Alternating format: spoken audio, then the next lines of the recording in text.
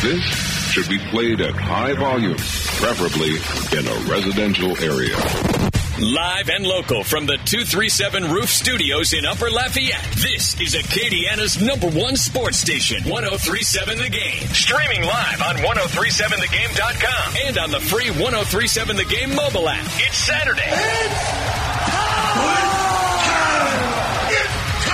Time to take a walk on the wild side and get your Saturday started with an inside look under the dome with the world-famous CD. Do you know who I am? I don't know how to put this, but I'm kind of a big deal. On 1037 The Game. And welcome, everyone, to the must-listen-to Saturday morning sports talk show in all of Acadiana, and that is Under the Dome with CD on Acadiana Sports Station 1037 The Game and 1037thegame.com. And as always, we are coming to you live from inside the 237 Roof Studios, presented by Lafayette Roofing. And I think it's safe to say, baby, we're looking good. Woo! And I think it's even more great to say today, you know what today is. It's Championship Saturday, and that's a pretty great day. I think head coach Billy Napier agrees with me. It's a great day for football, man. It really is a great day for football. A lot of championships being determined today. Last night we saw the Pac-12 championship get decided. And heck, we even saw last night the St. Thomas More Cougars winning their second state championship with a rout over De La Salle. That was just one heck of a ball game. And in case you missed it, here's that final call for you in just a second. St. Thomas More is about to win the state championship for the second time in school history. It's been a long season. Howard under center. He's going to step back. The clock, 1-0. And for the second time in St. Thomas More's history, they are state champions. And Jim Hightower just got the Gatorade bath from his St. Thomas More Cougars. And that's how that ball game ended. A rout. I'll give you the score. That was a 58-10 victory. STM gets a dominant win over De La Salle to win the Division II state title in their home turf, in their home dome. That was just some fantastic stuff. And I'd say last night was amazing. Just looking at all the games that happened last night, state semifinals, state championship games. I'll talk about them right about now because I've got a lot of things to talk about with those final scores.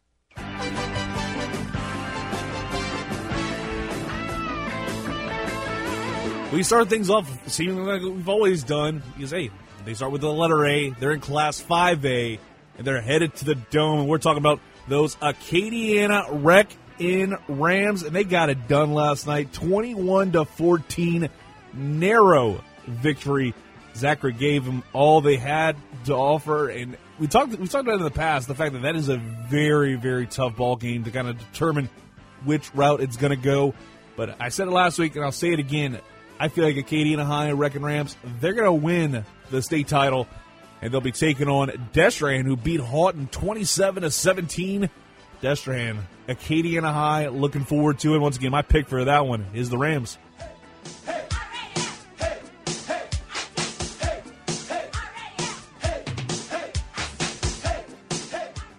Yeah, that's how we're going to do that here on Acadiana Sports Station. They're ramming it all the way to a state title. In my mind, then we had in Class 4A, Edna Carr taking down Neville 40-21. I'd say it's almost stunning seeing what happened right there. And then Warren Easton beats Lakeshore in a Big 12-esque matchup, 64-55. Regardless of who was going to win those two state semifinals in Class 4A, it was going to make for one hell of a Class 4A state final. But Edna Carr, Warren Easton, that's how you want it to go, am I right? And then Class 3A, you had St. James beat Union Parish 25-14. Jennings gets the win over McDonough 35-21-20. So we got two Acadiana area teams making their way to the Dome and walking to New Orleans, and it's Acadiana and Jennings. St. James Jennings should be a fun one as well inside the Mercedes-Benz Superdome. And then we look at the 2A semifinal matchup. Manny jumping past those Kentwood Kangaroos, 17-14. Manny be walking to New Orleans. Some great stuff right there. And then Faraday rolling over Amite 42-14. I would love to see Kentwood Amite being a state final game, but this one's still going to be pretty darn good. Not the sexiest state semifinal, but I think we'll wind up calling this one a hidden gem when it's all said and done. In Class 1A, Oak Grove blanks Logansport 41-zip. White Castle dominates Oberlin 42-25. And that should be a fun 1A state final between those two teams who put up 40 points apiece in their state title game. And then, of course, we'll flip it on over, move it on over to the Division I state finals. And this was an entertaining one as all get out. It was 3-0 heading into fourth in favor of Rummel. And then the offense started to kind of get things clicking on both sides. And Catholic High took a lead late in the fourth after a pretty nice touchdown. But the Raiders responded right after that. The ensuing kickoff, they ran that bad boy back for 6 with about 3 minutes in the ball game. And then an interception almost became a pick 6. Sealed the deal for the Rummel Raiders. So congrats to the Fighting Larry Holders for winning the Division I state title. And then Division II, mentioned earlier, St. Thomas More dominating De La Salle 58-10. And then Division III later tonight, you're going to have LCA taking on St. Charles at Cajun Field. That kickoff is going to be at 6 o'clock. That's about all we got in terms of high school football talk to get to, because I've got a lot of other things I want to talk about and I will talk about in depth. I think without a doubt we need to talk about what's going on with that big game coming up in about 50 minutes. In beautiful Boone, North Carolina, 11 a.m. kickoff. It's the Cajuns and the Mountaineers squaring off. I am looking forward to this one. I'm all the way up for it. Hopefully you are as well. I'm going to have on our guy, David Ware, App State Mania. We're going to talk about that and a whole lot more at 10:15. What's going on with those Mountaineers, who to watch out for, keys to victory, what he's noticed from the Cajuns from the last time these two teams faced off at Cajun Field to now, and a lot of big takeaways. 10:30, we'll talk with Steve Lassen, Athlon Sports, do a little deep dive into all the other conference title games, what happened last night with the Ducks beating the two Utes, and then we can have some fun with our guy at Ross Jackson, All Saints Considered Locked On Saints podcast, previewing Saints-Niners. Looking forward to it. Hopefully you are as well. A great Saturday afternoon to you. We'll take a quick timeout. When we come back, we're going to have that conversation with our guy, David Ware, App State Mania, in just a little bit. So keep it locked right here on Acadiana's #1 sports station, 103.7 The Game and 103.7thegame.com. And trust me, whenever we don't have a guest, the Arco Equipment Hotline, it is open for you. So keep it locked right here. The numbers don't lie, because when you listen to Under the Dome with CD, your knowledge of sports increases by 141 2/3%. Now, let's get back to the genetic freak of sports talk. He's fat! On Acadiana's sports station, 103.7 The Game.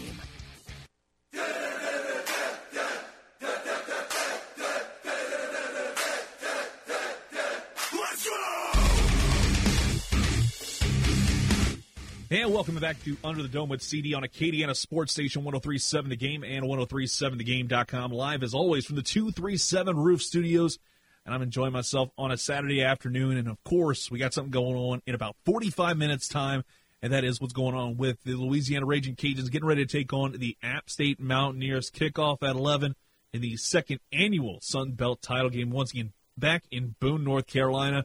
And, of course, to preview it, we got to go to the Arco Equipment Hotline right now, talk with our guy, David Ware, AppStateMania.com.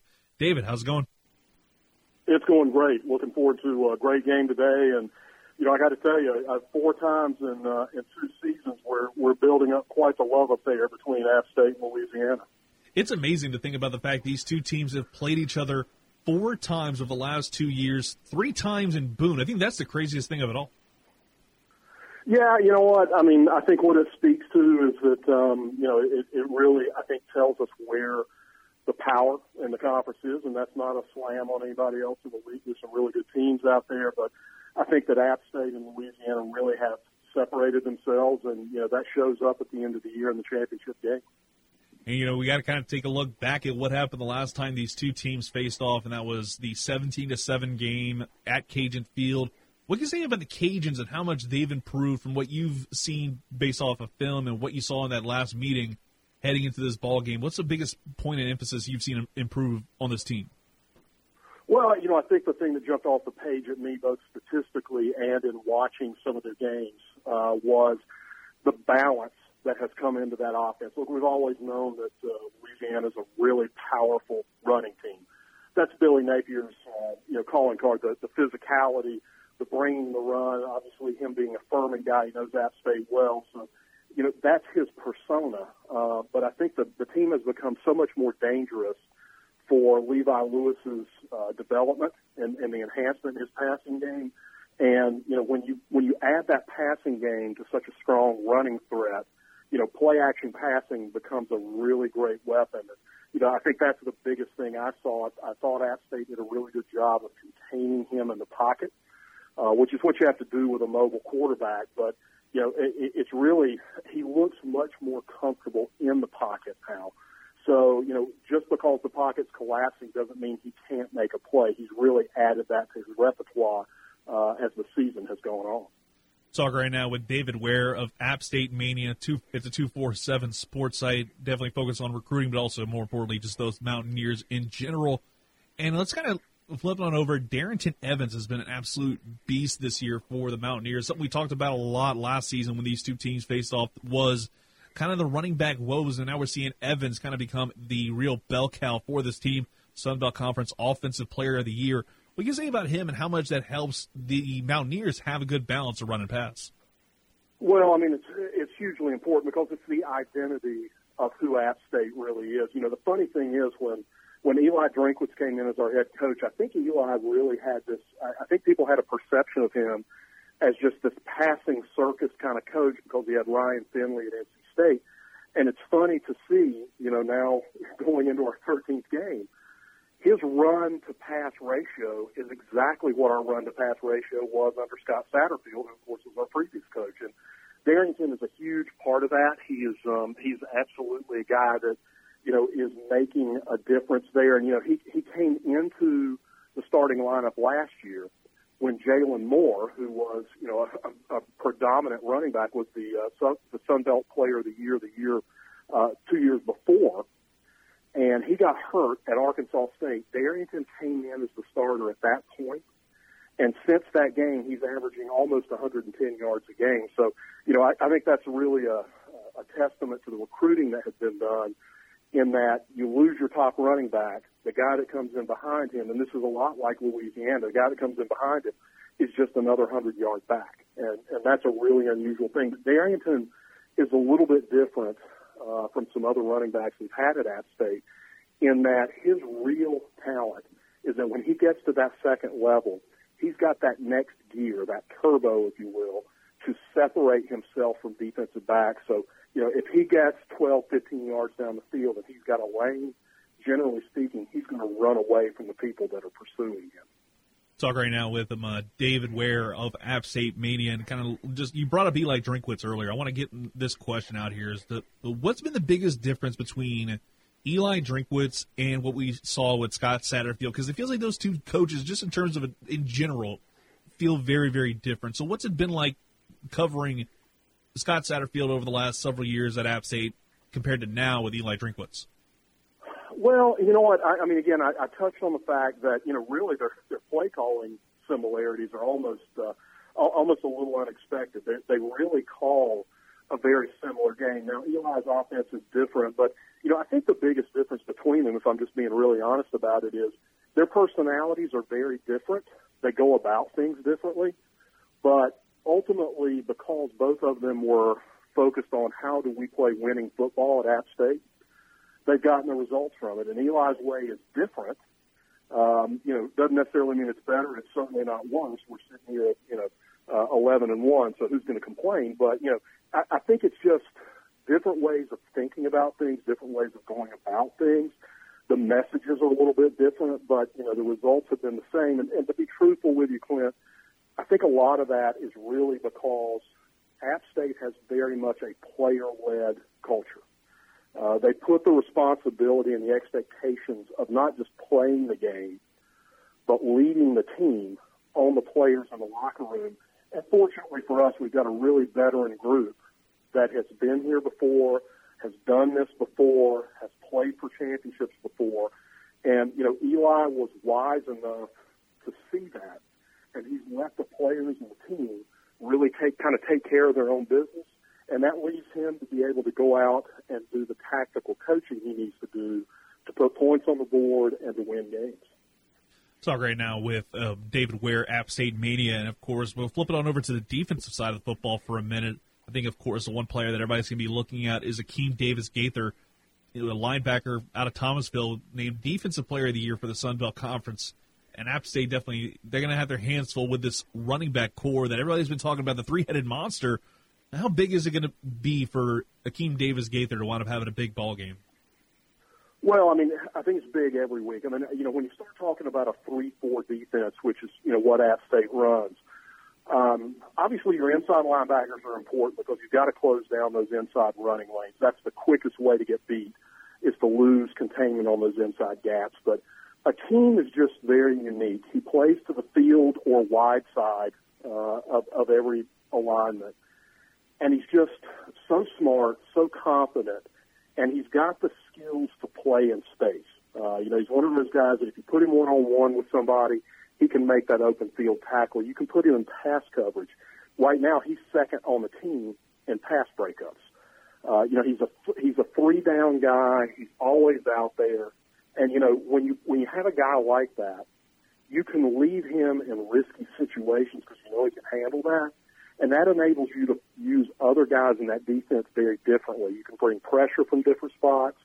You can put a lot of weight on Akeem's shoulders. He can handle it. He wants it. And, you know, he's another one of those guys. It's going to be hard to imagine that team with him not out there next season. But, you know, I think he's a guy that has got some really legitimate NFL prospects. And the weather out in Boone, North Carolina, it's going to be chilly right around kickoff. And what do you think is going to be the biggest key for both teams to want to get a big win here in the Sun Belt Conference title game? Well, you know, I think I'm going to go back to the last game. You know, I think one of the things that App really struggled with, Louisiana did a fantastic job, especially on punt team, of keeping us backed up all night long. We started 3 or 4 drives inside our 5-yard line.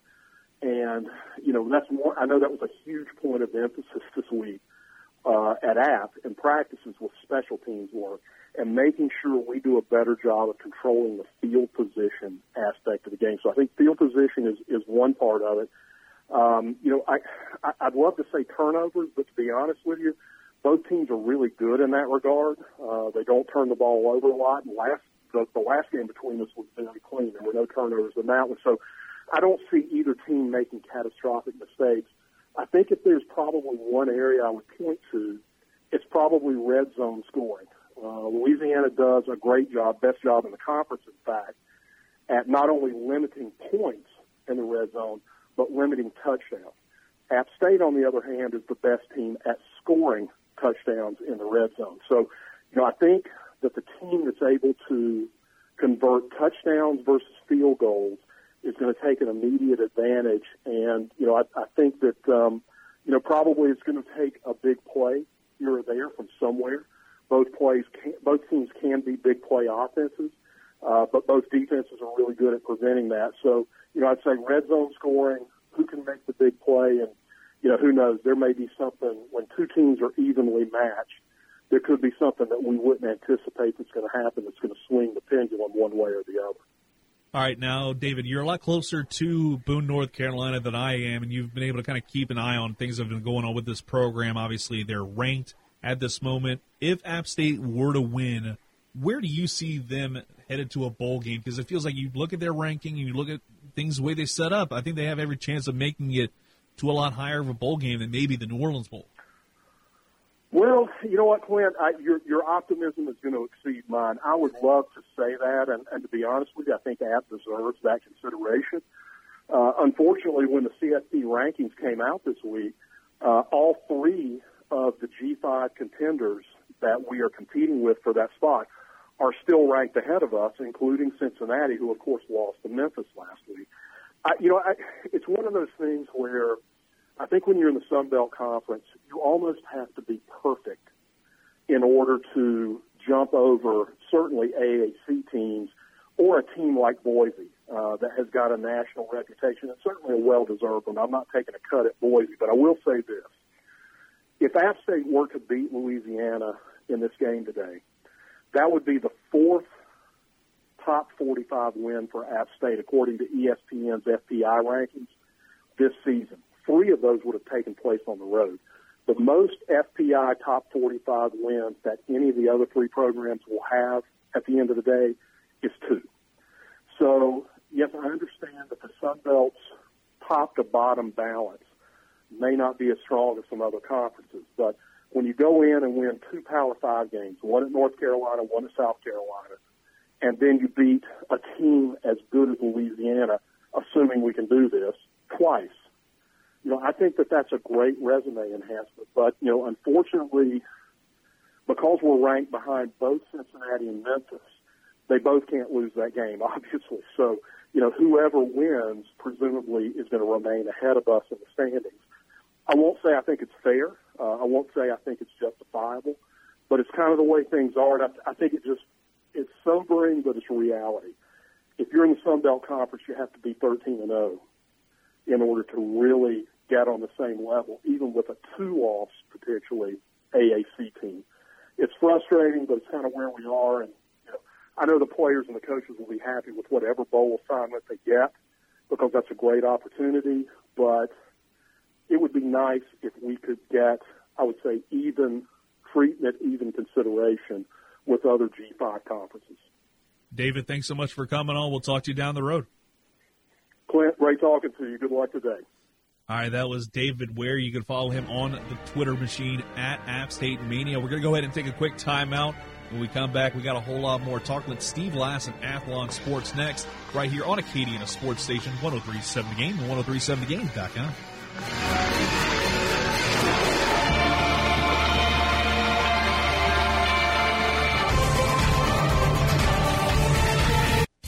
From the preps, I give it a 10.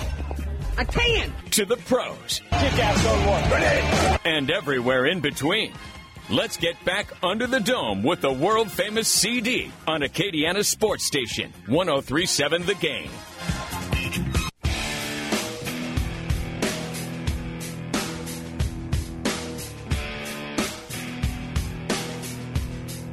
And welcome back to Under the Dome with CD on Acadiana Sports Station 103.7 The Game and 103.7thegame.com.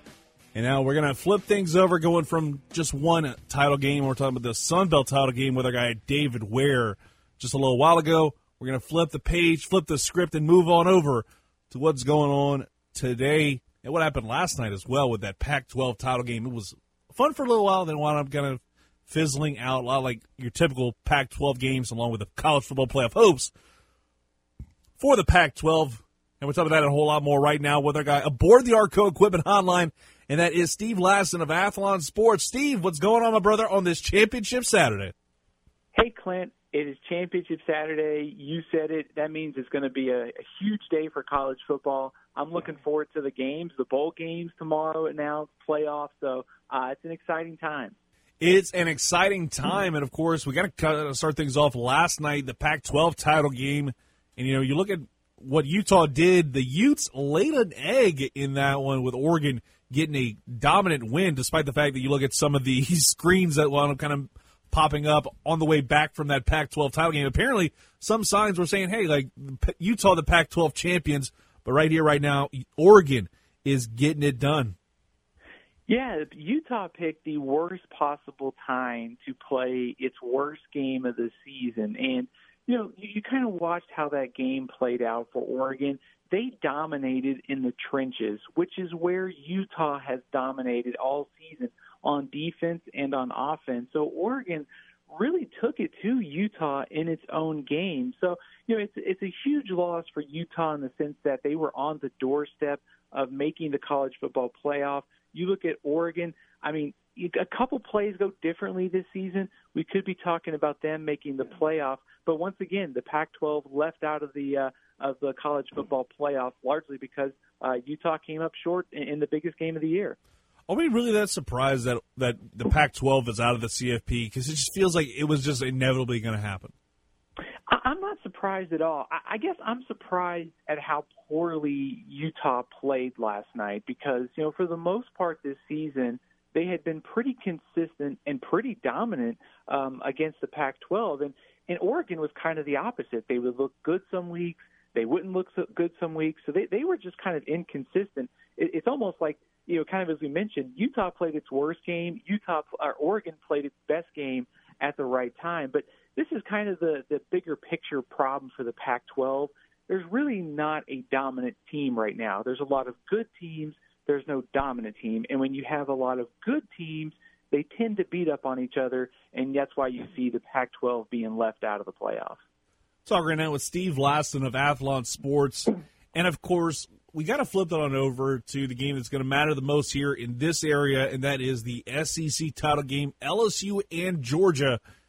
And I just want to ask, first off, what will it take for UGA to make it into the top four, even if they lose this afternoon, or is it just lose and they're done? I think if Georgia loses, they are done. I think looking at Oklahoma and Baylor as a one-loss champion of the Big 12, they would get in over Georgia, who has 2 losses. It would be a different case scenario, essentially, if Georgia had lost to someone in the top 10 by a couple points and then maybe lost to LSU by a couple points. You could make the case then that 2 losses, 2 top 10 losses, and close losses, they would have an argument. But I think at this point, if Georgia loses, they're out. The winner of Baylor and Oklahoma would be that number 4 seed. And then, of course, we got to look at the other side of this perspective is if LSU loses, in your mind, are they out of the top 4 because of everything they've built up to this point in time and the way the College Football Playoff Committee seemingly is setting things up to where they're trying to avoid putting LSU at number 1? I think LSU is already in the College Football Playoff. I think the question is, where are they going to be ranked tomorrow? Rob Mullins this morning, the chairman of the playoff committee, seemed to think that you have to read between the lines a lot about what the committee is saying, but it does seem like Ohio State and LSU are close. And if that's the case, a convincing win by LSU today would help their case to be the number 1 seed.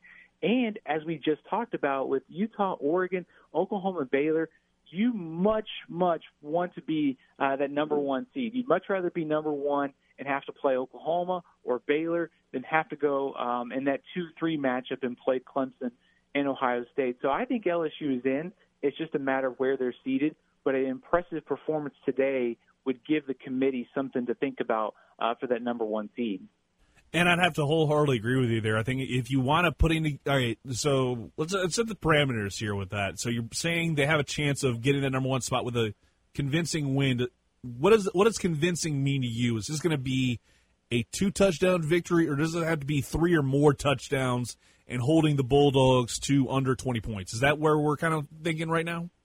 Yeah, I think so. I think something like maybe 34-17. And of course – I think how the game plays out is also important. If LSU is in complete control from the first snap to the last snap, maybe Georgia gets 2 late touchdowns in the fourth quarter, the score looks closer than it really played out, then I think that's still convincing enough for LSU.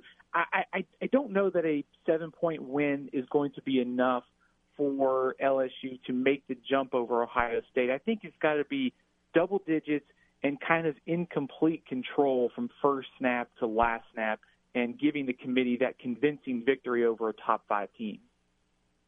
All right, flipping on over, we got to kind of look at the Sun Belt title game. Talking right now with Steve Lassan, Athlon Sports. Previewed earlier with David Ware of App State Mania. But I want to get your perspective on it. Billy Napier, second-year head coach for the Cajuns, 2 for 2, making it to the Sun Belt title game, representing the West, taking on App State for the 4th time in 2 years. In your mind, will the 4th time be the charm for the Cajuns? I like the upset potential here for the Raging Cajuns, and I think it's so crucial to which team can run the ball better because you look at the 3 times these teams have played. Appalachian State's averaged almost 225 rushing yards in those games. Louisiana has averaged around 160 in those games. So that's a pretty big difference of almost 60 yards for 2 teams that like to run the ball. I think the Cajuns have to flip that. They have to be able to run the ball better this time. The defense for the Cajuns is much improved this season, and you add in the way that Levi Lewis has been playing. I mean, all these things say to me this matchup will be much closer than the previous 3, but winning in Boone is very difficult. So I like Appalachian State to win a close game. I'm ducking under my desk as I say this, but I think the Cajuns keep it close today.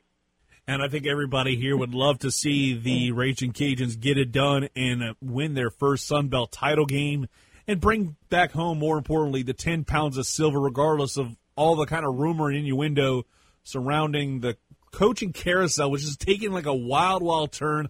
I'll be diving into it in the next segment. I want to just keep this more Championship Saturday focused. But, of course, we got to flip it on over to the Big Ten title game. Where do you see this one going? Does Ohio State just run away with this like they've run away with a lot of other ball games, or does Wisco put up a challenge? I think Ohio State wins and wins pretty easily. You could make a case and say Ohio State just played a huge rivalry game against Michigan. Do they come out a little sluggish? Are they a little bit emotionally spent? I don't think so. I think Ohio State, the first meeting between these 2 teams, the Buckeyes dominated 38-7. They were in complete control throughout the game. I have a hard time finding a scenario where the Badgers can kind of change that dynamic. Ohio State's good against the run. Wisconsin is going to have to throw more than they probably would like to win this game. So I think it's tough to see a scenario. Certainly the rematch tends to benefit the team that lost the first time. I just think Ohio State's just too good, too many weapons, and I just think Wisconsin probably too limited offensively to win this game. So I think the Buckeyes win, and I think they win pretty easily. And we brought up the Big 12 title game a little bit earlier. How do you see that going between Oklahoma and Baylor? Last time these 2 teams played, I mean, Baylor looked like the Atlanta Falcons in the Super Bowl, blowing a 28-3 lead. And, which way do you see this going? Does lightning strike twice and Baylor blows a 28-3 lead again? You don't want to be the 28-3 lead, right? I mean, I think we've seen that a couple times now. It's inevitable. Anytime you're up 28-3, you need to beware. Yeah. I think in this game, you go back to the first meeting, Baylor dominated the first half, Oklahoma dominated the second half. And the Sooners did that without CeeDee Lamb, their best receiver. We went on the road in Baylor and picked up the big win. It's a great matchup of one of the Big 12's best defenses against one of the nation's best offenses. So you have a lot of interesting dynamics. And I think Baylor's hungry because the fact that they lost that game and they were in complete control. But it's hard to bet against Lincoln Riley and Jalen Hurts. We've seen it this year. Outside of that Kansas State game, they've been kind of in close, kind of crunch situations late, and they find a way to pull out the victory. So I think Oklahoma does, and I think the Sooners get the victory and the number 4 seed in the playoffs. All right, Steve, one more for you based off your predictions and your projections of what's going to happen this afternoon and tonight. Give me your Final 4. I'm going to stick with Ohio State at 1. I think the Buckeyes dominate. I'm going to duck under my desk again. I think the Buckeyes dominate today. They hold on to the number 1 seed. I got LSU at 2, Clemson at 3, Oklahoma at 4. I like that a lot, especially with Oklahoma at number 4. I feel like that's going to be a team that just locks it in, and I can't wait to see that Final 4. Steve, thanks so much for coming on, my man. We'll talk to you. We'll give you next week off because all we have is the Army-Navy game, and I feel like I'm going to get somebody on to talk about that next week. So I'm giving you next weekend off, but come bowl season, we're back on, baby. Hey, Clint, it sounds great. I look forward to it. I'll keep in touch, and we'll talk soon. All right, that was Steve Lassen of Athlon Sports. You can follow him on Twitter at AthlonSteven. And I mentioned earlier that there's a lot of things that have been changing. A lot of stuff has been moving like crazy if you follow what's been going on with the coaching searches, the coaching carousel has been going into overdrive over the last few hours, and I've got some thoughts. And I think one of those is something that I feel like Cajun fans have been looking at with anxiety for days. And if you haven't seen the news, I'm going to tell you what's good and what's great about what's going on with the Billy Napier possibly going to a G5 school, or P5 school, Power 5 program in Ole Miss, Arkansas, Mizzou. Give you the latest and give you some thoughts on what's going to happen next for Billy Napier and crew ahead of that big game coming up in about 15 minutes. We'll be taking a quick timeout. When we come back, I'll give you the latest concerning some of the coaching carousel stuff, because it's been a wild last 12 hours, and it keeps getting crazier. You're listening to Under the Dome with CD on Acadiana Sports Station 103.7 The Game and 103.7thegame.com.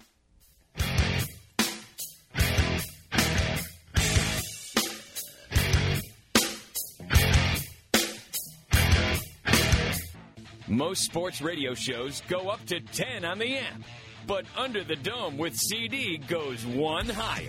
Why don't you just make 10 louder and make 10 be the top number and make that a little louder? He's gone to 11. Now, back to the show that brings the heat on Acadiana Sports Station 103.7 The Game.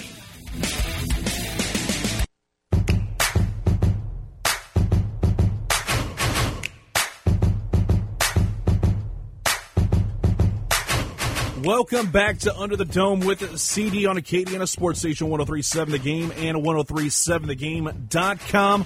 We're live, as always, from the 237 Roof Studios, and we are grinding. Hopefully you have a great Saturday afternoon, and my goodness, have we got some thoughts, and also we got some ideas when it comes to some of the rumor and innuendo that's been popping up over the last 12 hours. It's been a wild, last 12 hours if you follow coaching searches, because it is hashtag silly season. It is time to kind of give an idea of what's going on with that, and the discussion really has changed as of late in the last 12 hours, especially when it comes to one coach in particular here in the Acadiana area, and that is head coach Billy Napier. Before today's show, I had a segment mapped out entirely dedicated towards Billy Napier being heavily touted as the next head coach of the Ole Miss Rebels. This was Thursday night I started prepping out this segment and coming up with the content to talk about it, because I have a lot of things to say about it, especially when it comes to how great this is for the Cajuns program, because now it would make the Cajuns job seem a viable opportunity to put yourself in that position and really build off the momentum that Billy Napier had set up with the culture. Now, 12 hours ago, things have changed significantly. Of course, you may have heard the rumors that you've got Joey Freshwater. That's right, Lane freaking Kiffin headed over to the Grove as the next head coach of the Ole Miss Rebels. Going to give credit to Neil McCready for kind of breaking the news. These were just rumors in innuendo, but it seems like everything is all but confirmed at this point that he's making his way to the Grove.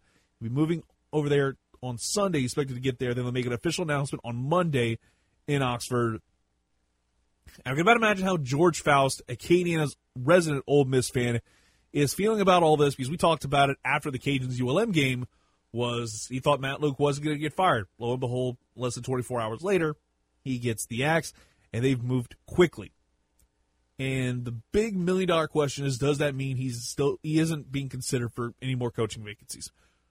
If anybody in their right mind isn't considering for coaching vacancies, I feel like that AD should be questioned heavily, because he's a great head coach. He's shown himself to be fantastic in his first 2 years as a head coach for the Cajuns, moving them up towards the tippy top of the group of 5 programs in the country, not just in the Sun Belt, in the entire damn country.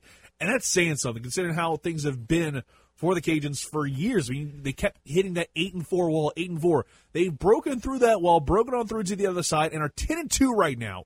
Have a chance to go 11-2.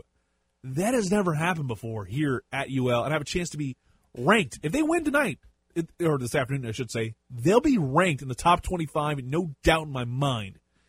And that hasn't happened since WW2.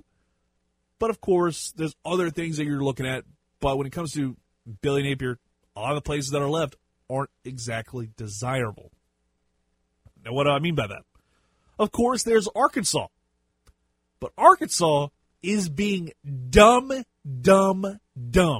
Why do I say that? Because they got rid of their coach a couple weeks ago, before the LSU-Arkansas game, almost a month ago. They got rid of their head coach already. Like weeks before everybody else did. They got a jump start on everybody to try and get a new head coach. And sources are saying they're pretty darn close to keeping Barry Lunney Jr. as the new head coach, or as the full-time coach, basically giving him the Ed Ogeron treatment. And last night when I saw that pop up on my phone, because I get notifications about like what's going on with college football from Bleacher Report, and I saw this, I had to laugh at this because it's just laughable to think that they have had a fruitless search and are leaning towards like giving Barry Lunney Jr. the full-time head coaching job after being the interim head coach. Seriously, this is a program that has a great basketball and baseball coach, but the cash cow in football is going to have a joke of a head coach, and the program is going to suffer severely for years to come. My goodness, Arkansas, get it together. I feel like Jerry Jones could do a better job managing that university from a football perspective. Speaking of, but there are rumors though that Eli Drinkwitz is somebody that they're going to try and get. But why not try and get Blake Anderson out of Jonesboro? Blake Anderson has shown himself to be a damn good coach, and you can snatch him up out of Jonesboro with relative ease in my mind. And speaking of the Red Wolves head coach, according to Dave Matter of the St. Louis Dispatch, the board has not outright rejected any candidate, but is worried about the public fallout if Mizzou doesn't consider some high-profile coaches and settles for lesser-known names, i.e. the Red Wolves head coach, who has definitely been bantied about over the last several days as being the next coach of the Mizzou Tigers after everything that happened with Barry Odom, who went 21-17 the last 3 years, and each won enough games to be bowl eligible, but still got Das Boot. And then you also have Mike Norvell. This is recent stuff, actually, from like the last half hour. And Mike Norvell apparently going to be the next head coach at Florida State, so that makes a Memphis job available, but it still feels like a relatively lateral move to jump from the Cajuns to Memphis. I think we see Billy Napier stick around another year, at least, because, of course, there's probably going to continue to be changes to the story. But in my mind right here, right now, we see Billy Napier and the culture stick around for another year.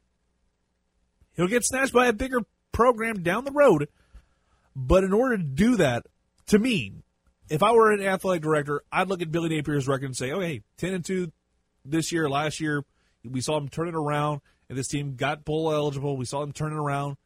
But where's that signature win? Where is that? If they win tonight, well, this afternoon, I keep saying tonight, it's actually coming up in like 3 minutes. If they win tonight, that story changes. That script gets flipped. That's my big thing. And also, maybe an SEC opponent in Mizzou, that's down the road. That could be a big win and set you up for those big HC jobs that are coming up down the pike. We'll talk about that down the road. But, of course, we'll take a quick commercial break, come back. We've got to talk about what's on tap this weekend, Championship Saturday, and a whole lot more. You're listening to Acadiana Sports Station 103.7 The Game, and you're listening as well to me on Under the Dome with CD. We'll be back after this.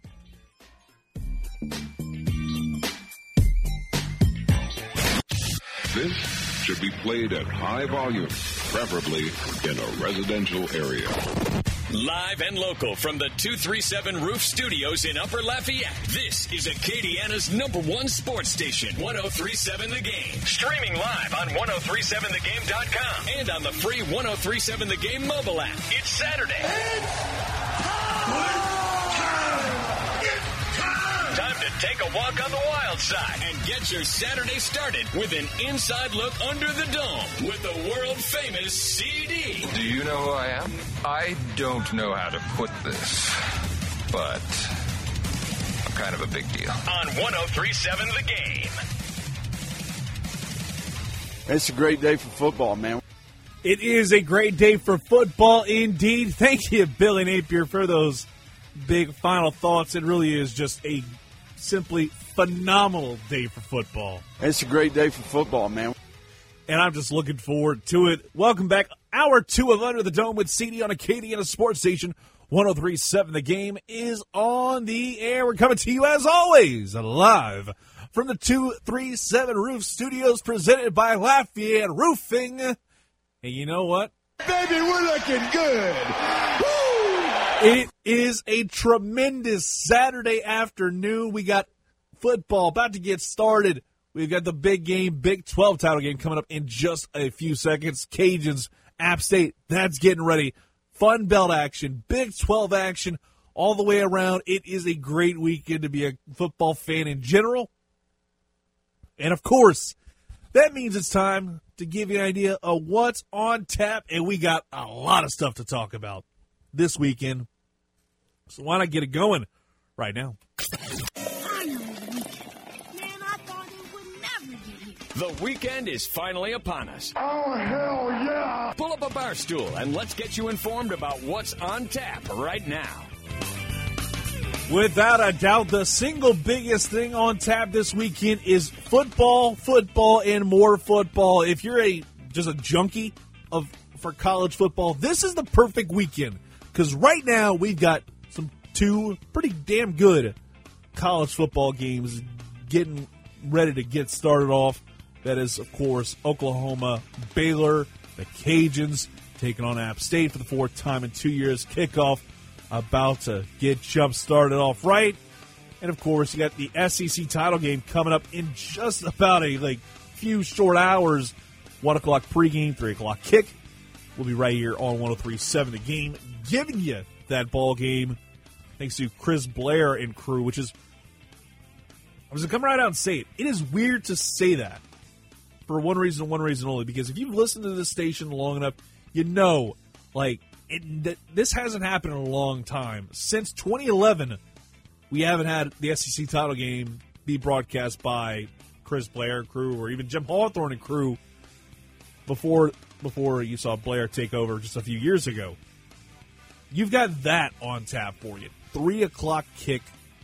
You're going to hear it all right here on 103.7 The Game. I think that's just more than enough to put people over the top, and just people are hyped up about it. It's going to get the people going just to see what happens between those two programs. LSU and Georgia in the Mercedes-Benz Stadium, not the Georgia Dome anymore because the Georgia Dome's been imploded since. Mercedes-Benz Stadium, a nice venue to host an SEC title game. You know, we usually would air it thanks to What's On One, but this year we're actually going to be airing it thanks to LSU for getting undefeated 12-0 and winning the SEC West with a pretty good win over Alabama and some dominant wins over Ole Miss, Arkansas, and everybody else in between. It's going to be fun. I'll give you my full thoughts on LSU Georgia in the next segment. Maybe Coach Foe might barge in, but I've got some thoughts on this ball game. I'm going to save those for later and keys to victory. Of course, we also got some other games to keep an eye on with Cincinnati and Memphis facing off in the AAC title game. If Cincinnati loses, that could very well set up Memphis to be the leader in the clubhouse when it comes to a G5 team making the New Year's Six Bowl. What happens with App State? Could they move into the Belk Bowl? David Ware, not so optimistic. You know, I'm a different kind of cat. I like being a little bit more optimistic. Other notable title games, of course. We had Clemson looking to improve their stock ahead of the college football playoff, taking on Virginia. 28.5-point favorites those Tigers are. I would be surprised if Travis Etienne just goes off. But don't be surprised if Virginia and Bryce Perkins, who wound up really having a breakout ball game last weekend. This is the first time I had seen him play. And we're talking about Bryce Perkins out of Virginia. That dude was just all over the place. I love what I saw from him. I think he's going to wind up being a big name to keep an eye on in the not-too-distant future. He definitely has a Lamar Jackson type of vibe to him, and I like that a lot. So I'm looking forward to seeing that game just because I don't think Virginia wins, but they do cover that 28.5-point spread. I'll give them that. And then, of course, Ohio State-Wisconsin is the game that everybody's looking forward to, and I think with good reason. Is if Ohio State doesn't, I don't think Ohio State lays an egg and somehow loses this game. That's not going to happen. But I think what will happen is Wisconsin makes this a competitive ball game. Yes, T.J. Watt, J.J. Watt, they aren't walking through that door. That defense could very well get torched a lot of times.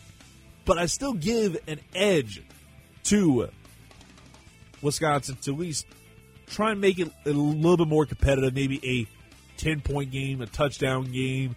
I think Wisconsin can wind up doing at least that and set things up to be very, very successful in the not-too-distant future when you just look at the LSU Tigers and their stock ahead of the college football playoff final rankings coming out on Sunday, the bowl games, and, of course, other things going on. And just had a score, my goodness, Zach Thomas to Darrington Evans, 58 yards to give App State an early 7-0 lead. That was pretty darn fast. 13 minutes and 2 seconds off the clock. So, man, definitely going to be interesting to see how the Cajuns respond there.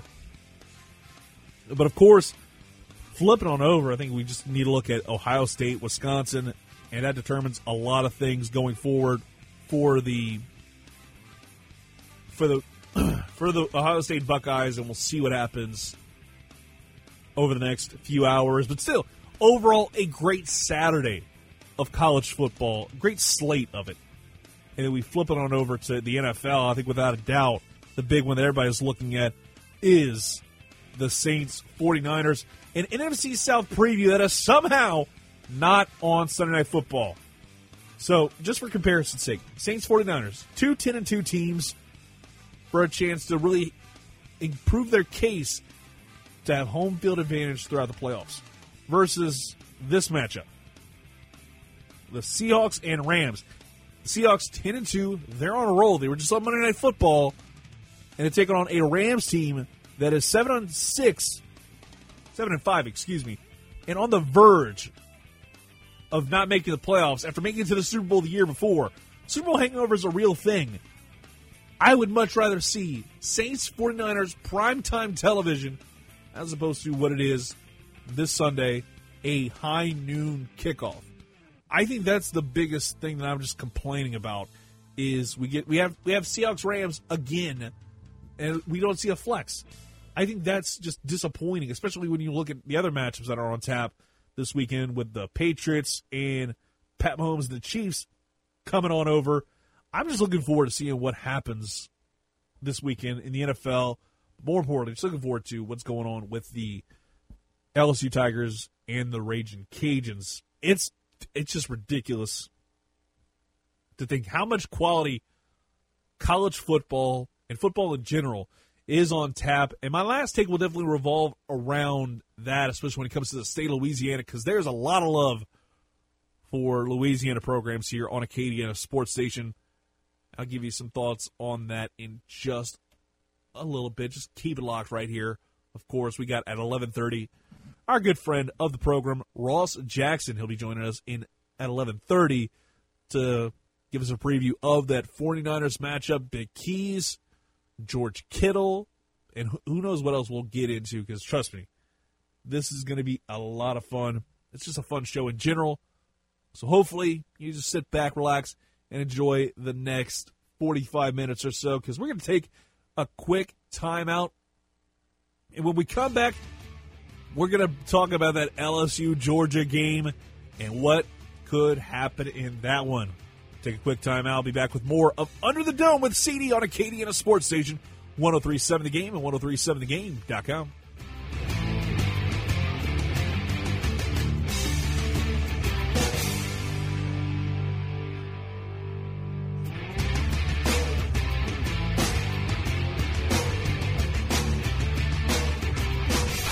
The famous CD is a 5-tool player of sports talk. He can talk about a lot of different things, even some soccer. You're Manchester United supporters. Sing the Manchester United song.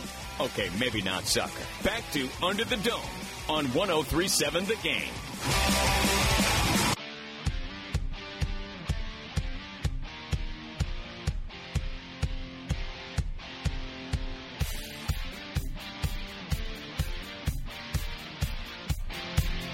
Welcome back to Under the Dome with CD, right here on Acadiana Sports Station 103.7 The Game and 103.7thegame.com. And looks like the Cajuns just pas bon to start off the afternoon in Boone, North Carolina.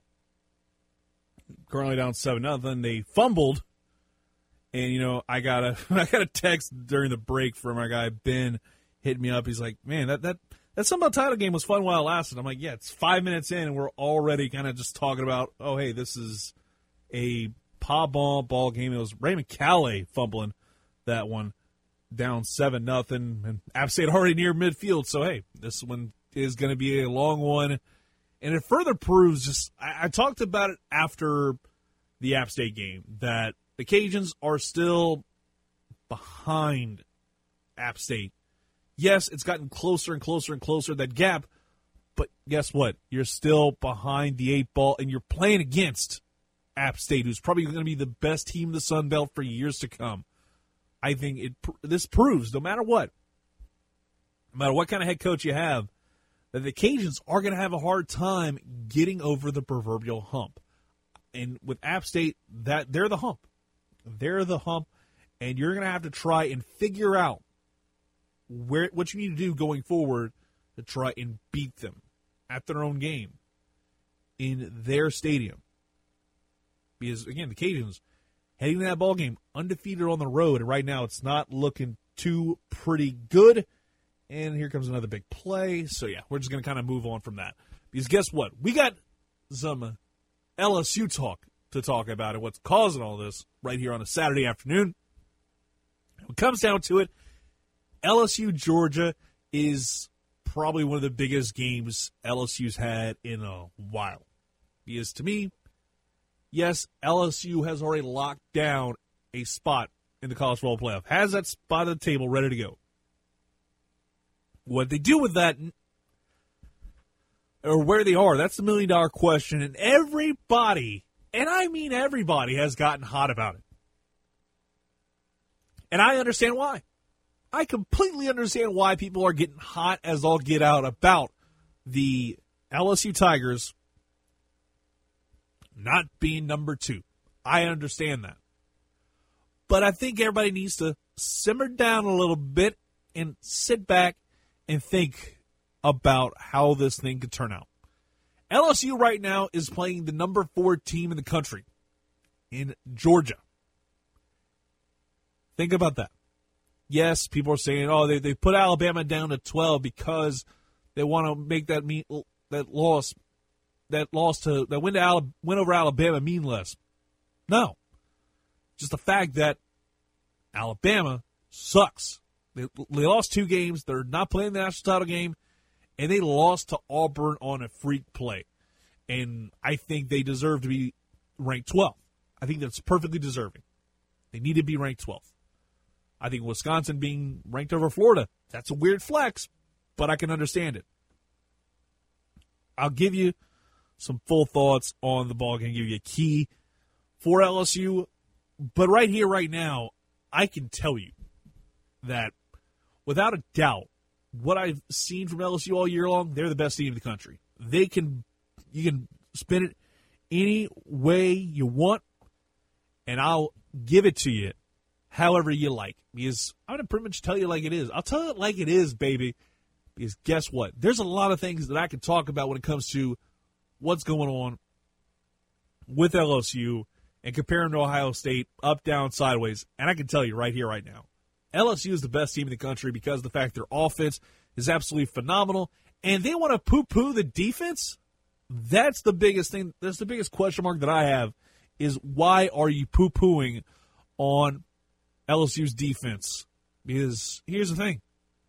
When you have an offense scoring in 1 or 2 plays, having this like very big play offense where it's a lot more Big 12 friendly, it is absolutely crucial. Absolutely crucial to see LSU pretty much roll over Georgia.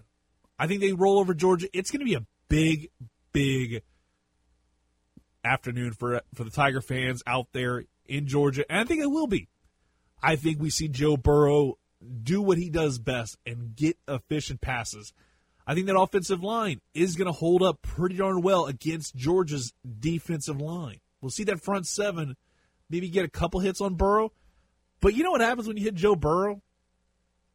It's like getting the Incredible Hulk. You wouldn't like him when he's angry, and you would not like Joe Burrow whenever he is absolutely cheesed off and we see him become an absolute beast. So if you hit him, just beware. You might wind up waking up the monster inside Joe Burrow, and we see him do things that we just have seen him do all year long.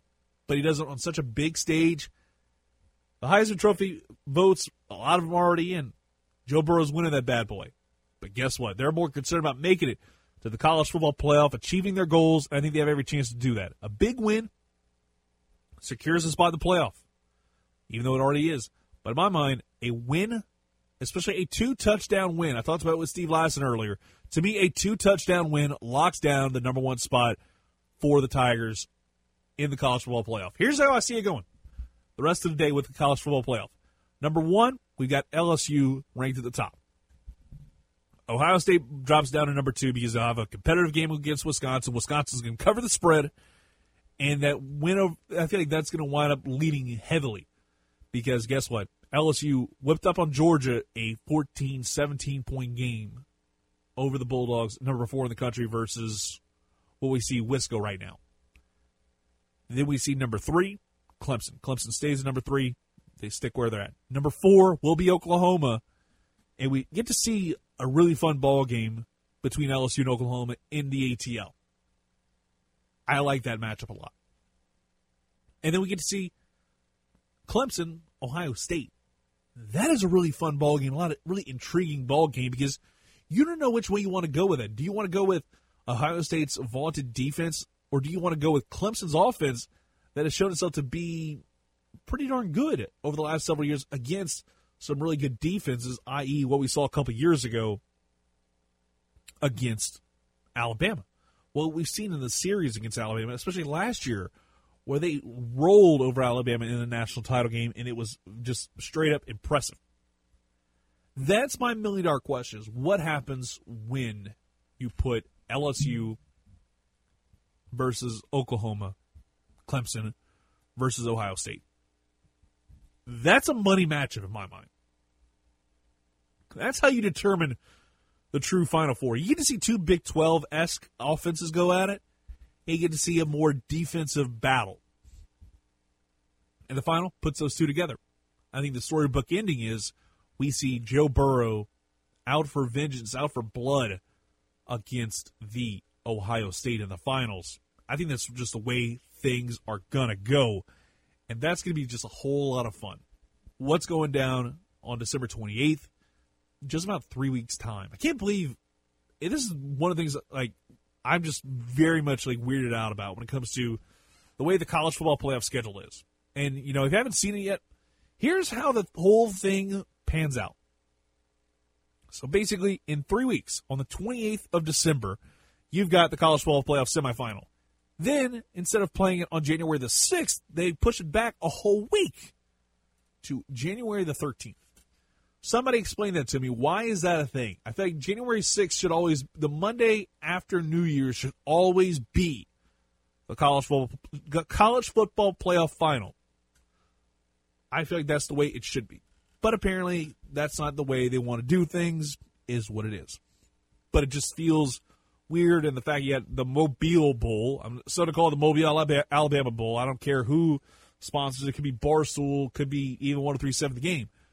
I'm calling it the Mobile Alabama Bowl. It is just a joke to see that be the game that's going to be featured January 6th on a Monday night as opposed to a national title game. But, you know, beggars can't be choosers. I'm not in charge of this system that we've seen in the past. It is just ridiculous. But, of course, going back to LSU, Georgia, I got LSU winning by a good bit. I think a big reason why is because we see LSU get out in front early. We see the LSU's offense do what it's done all year long, and I wouldn't be surprised if they're up. I'm going to put a number out there right here, right now. 28-7 at half. That's my halftime prediction. 28-7. They will roll early. They won't get to that 30-point mark because I don't think you wind up seeing that margin get to 30. I would love it, but it just feels like it's very, very difficult to pull that off. Then you got the second half. we see LSU not necessarily pump the brakes, but we see them slow it down a little bit more to control the clock and keep the ball out of Jake Fromm's hands. Not because of the fact he's any good. He hasn't been good the last month.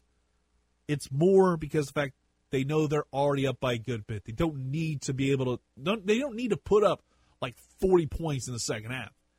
You could be fine and put up another 28. That would put you at a pretty distinct advantage. That would put you in control of your team at that point. That would wind up making you a clear and decisive winner when it comes down to it. You want to have like a 56-7 victory? You do that. You've got your number one spot, baby. But I still think we see some garbage time touchdowns. But I've got one more bold prediction. I mentioned it on Jordy's show yesterday, but in case you missed it, my bold prediction for the LSU game is without a doubt, and this will be the last touchdown of the game. You've got John Emery, a commit at Georgia, who flipped it to LSU after Georgia lost to LSU in Tiger Stadium last year. John Emery runs in the final touchdown late in that ball game as to kind of pour a little salt in the wound. At least that's what I hope happens. We're going to go ahead and take a quick timeout. Come back. We'll talk with Ross Jackson of All Saints Considered Locked On Saints podcast. And we'll talk about what's going on with those Saints 49ers and a whole lot more. You're listening to Acadiana Sports Station, 103.7 The Game.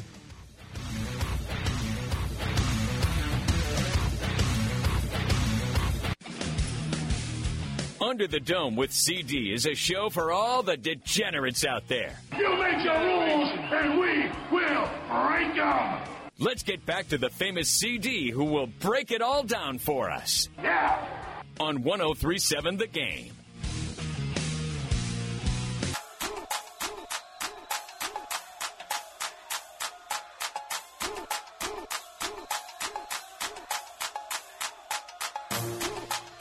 Welcome back to Under the Dome with CD on Acadiana Sports Station 103.7 The Game and 103.7thegame.com. And, man, just a great Saturday so far. Hopefully you're enjoying it with us here on Acadiana Sports Station. Of course, if you're a Cajuns fan right about now, you're kind of blech right now because it is just not a good start for them at all. They're having a terrible, horrible, no good, very bad day. But guess what? It's a great day because we get to talk about the New Orleans Saints, 10-2 on the year, baby. And we get to look forward to seeing that big game, an NFC Championship game preview, perhaps, with a guy, Ross Jackson, All Saints Considered, and Locked On Saints podcast. Ross, what's going on, amigo? Oh, man, doing just fine. Thank you so much for having me back. Hey, I'm working on a good cause these days. If you don't mind me sharing, go ahead, man. If anybody has seen or heard from Matt Ryan, please call his mom. She's worried. Thank you.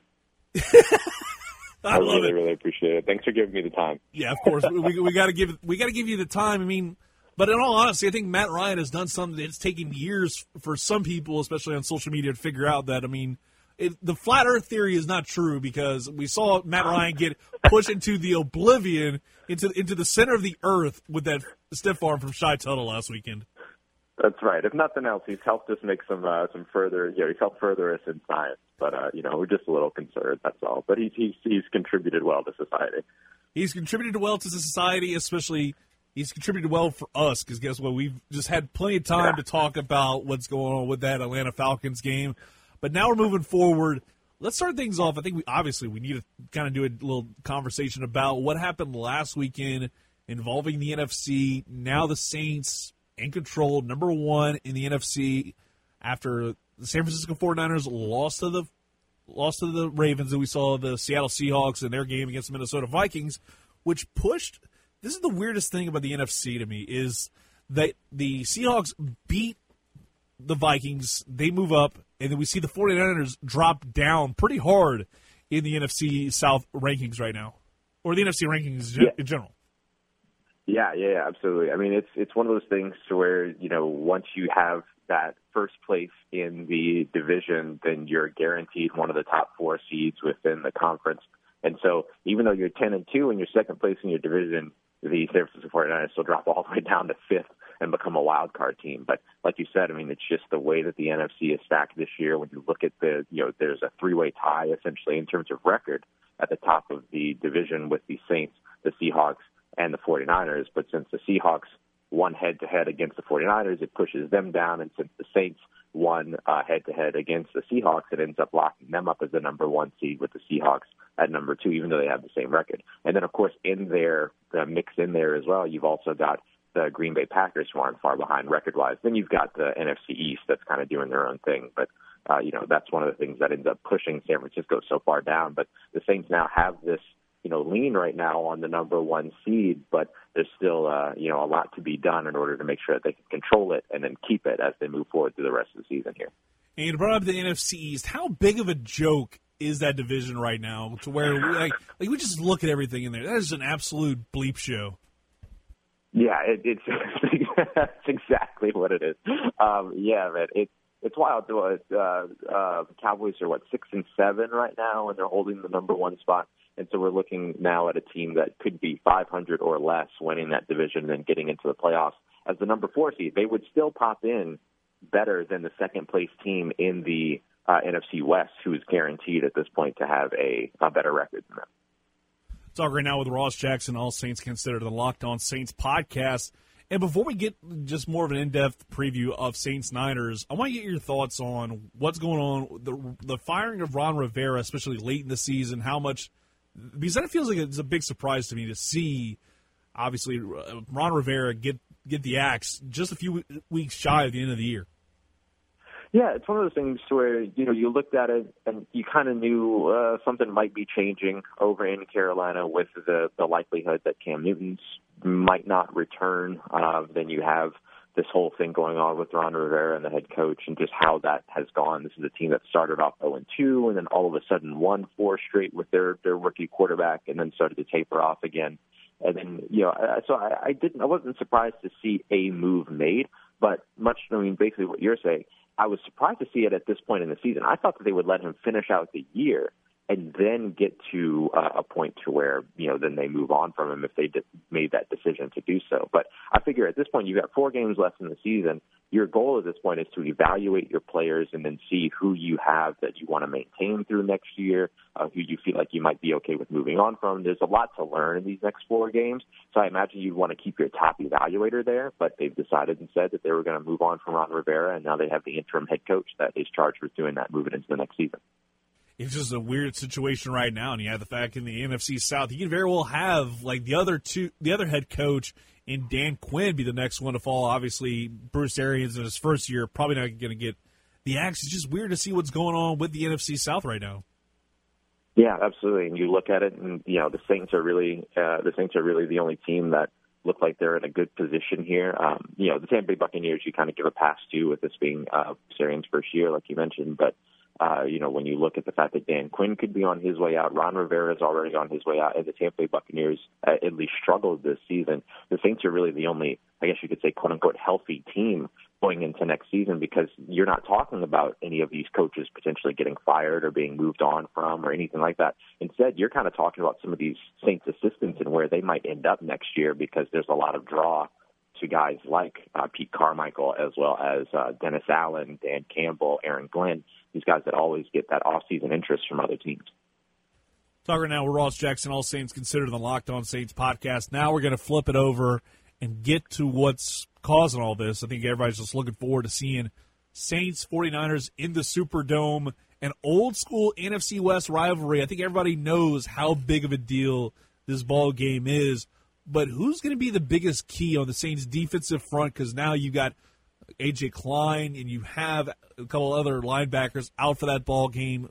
How huge is it going to be for the defense to stop that pass, that run offense that has definitely kind of carved up defenses for the last several weeks? Yeah, this is probably one of my favorite things to talk about with this game, just because it's going to be such a task for the Saints, but it's something that I think that they'll be able to do. They made a very smart move this past week, knowing that they very likely at the time, knowing that they weren't going to have Kiko Alonso in this game, who has been outstanding in run support. He's really kind of outplayed A.J. Klein as of late in that aspect, but A.J. Klein's still a good run defender, not somebody you really want in the coverage, but still a good run defender.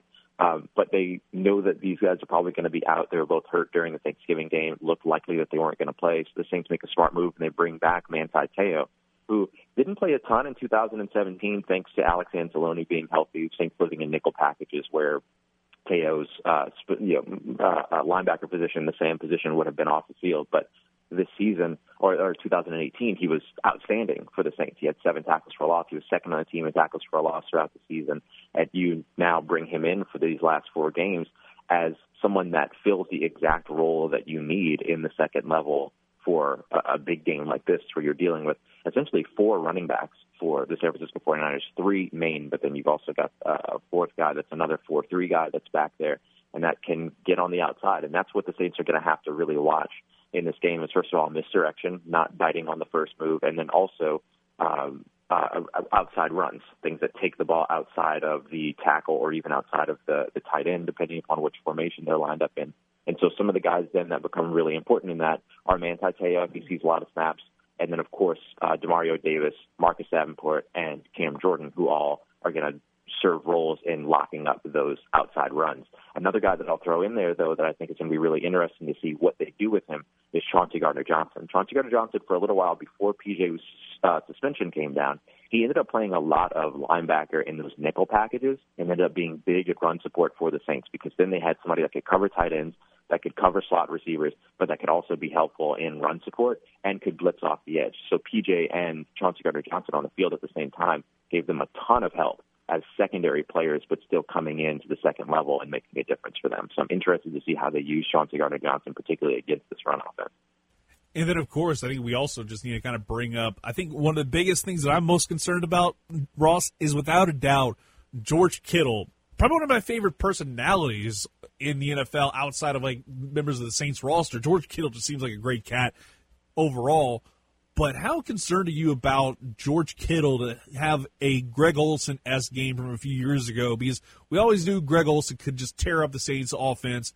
Because it feels like tight ends always wind up having like a big ball game against a secondary that winds up having a hard time keeping up with them. Yeah, absolutely. I mean, look, Greg Olsen has given the Saints a lot of trouble in the past, but certainly we've always hated watching him come to New Orleans. But you know, when it comes to George Kittle, he's an outstanding talent. He's one of those guys that you could say, quote unquote, bloomed late as a pass catching tight end. It really wasn't a thing for him in college. He's more of a blocker, and then it really worked for him in the NFL. So clearly, somebody that has had, I would say, has gotten better in the pros, and so he's been outstanding for San Francisco. And it's going to come down to guys like Chauncey Gardner-Johnson, Von Bell, the safeties in there that are going to be big in trying to figure out ways to. And I'll address him sort of the same way that I address Christian McCaffrey. You don't neutralize him. You just try to limit him as much as possible. But if the Saints are able to keep control of the run game and keep the passing game, or keep the 49ers one-dimensional in their passing game, then it sets them up for success, because when San Francisco has shown that they've thrown the ball more than 40 times or more than 26 times is really Jimmy Garoppolo's average number of throws in their wins. And then in the games where they've struggled, you've seen him throw more than that.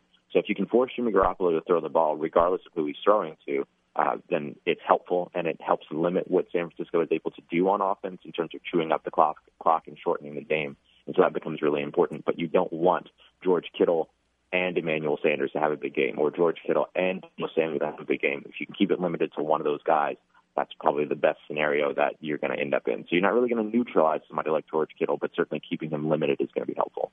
Talking right now with Ross Jackson, All Saints Considered Locked On Saints podcast.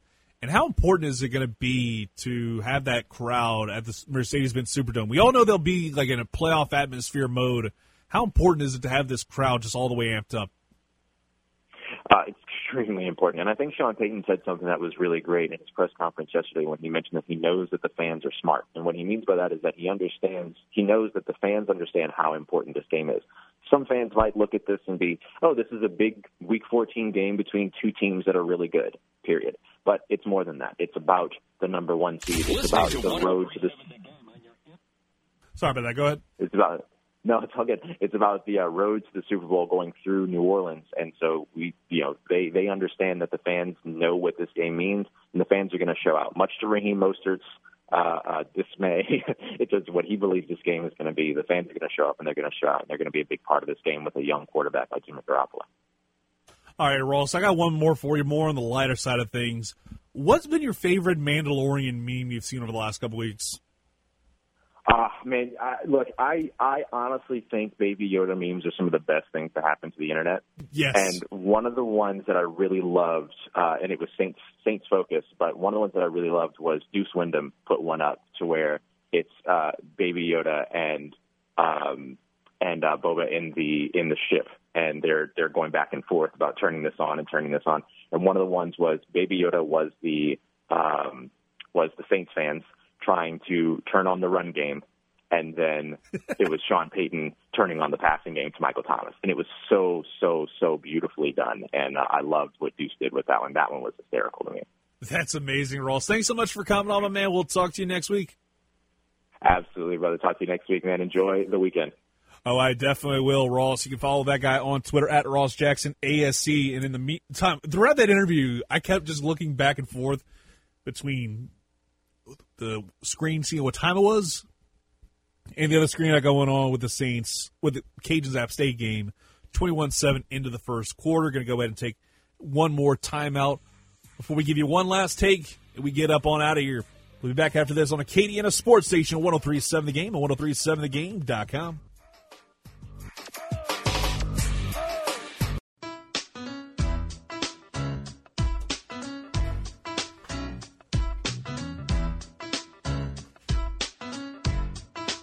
Welcome back to Under the Dome with CD on Acadiana Sports Station 103.7 The Game and 103.7thegame.com. And we are going to have a good day, you know. We'd have some ups and downs throughout the day with college football, but guess what? We're still going to have a good day because guess what? We still out here. We still out here breathing. Hopefully you have a great one. Enjoying the show. Appreciate all the guests for joining the program. Today, of course, talking about David Ware, Steve Lassen, Ross Jackson. Thanks to all those cats for joining the program, as they always like to do. But hey, you know, it feels appropriate. Last year we played it a lot on the producers, but it feels appropriate to drop this in just before we get one last take, and that is about those LSU-Georgia games, and of course, talking about the Georgia Bulldogs. And I wonder, what happens when you beat the Georgia Bulldogs? When you beat the Georgia Bulldog, you're gonna feel a bulldog bite. Hello! But, of course, we want that smoke. We want that feel the bulldog bite. Because we want the smoke, huh? We want the smoke. Santor. We want the smoke. Uh-huh. We want the smoke. Come on, Charlie. When you beat the Georgia Bulldogs, you're gonna feel a bulldog bite. Hello! We got to drop those as much as possible over the next few minutes because we're wrapping up the program. And maybe LSU, I know they don't necessarily – it's not like whenever you see – the Houston Astros after winning the wild card, the ALCS, where they pop the champagne and pour a little bit of the bubbly. But hopefully we can see some of the LSU fan base celebrating the right way with a little bit of the bubbly.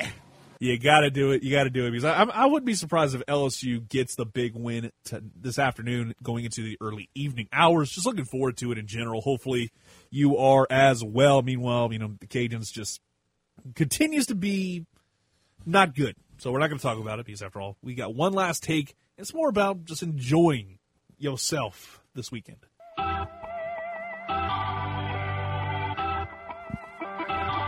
Just before we close up shop here on 103.7 The Game, the famous CD is looking to fire off one more take before dropping the mic. Is it going to be a hot one? Or is it going to be the one that he'd like to take back 6 months down the road? Let's listen in and find out.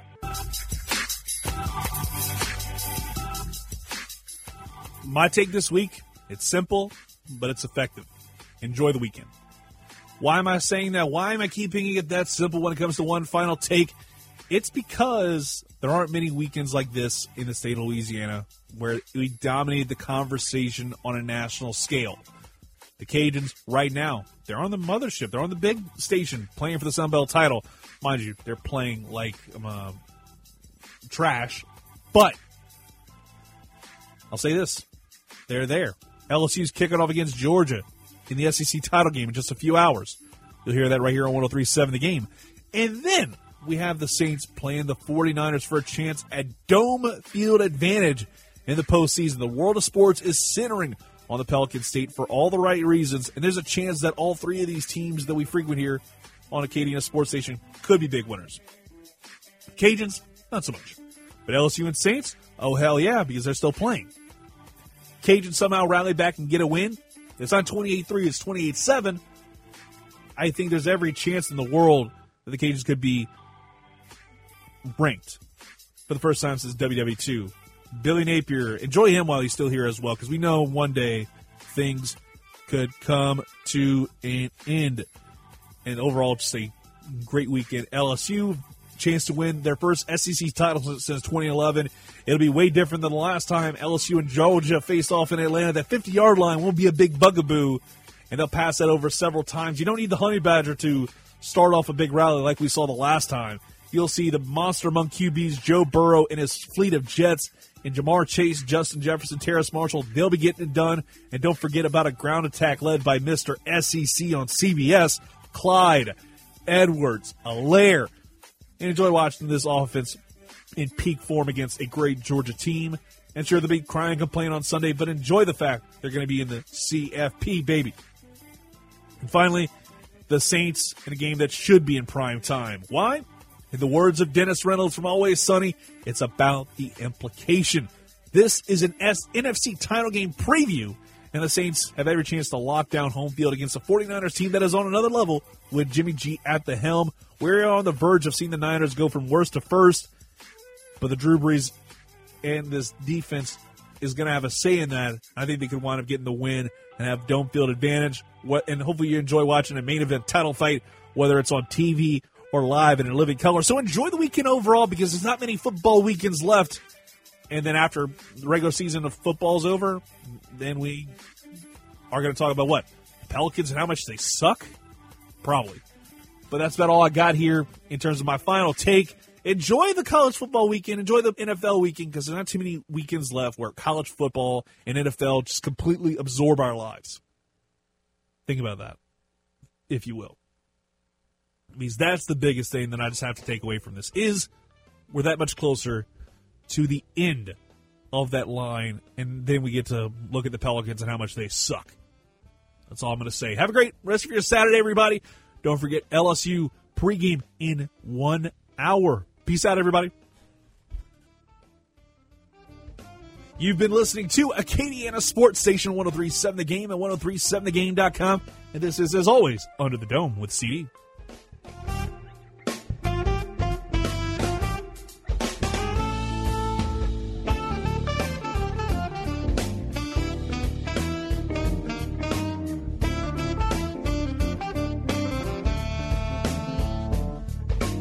Wake up. The show's over. Oh, yeah. Kick it.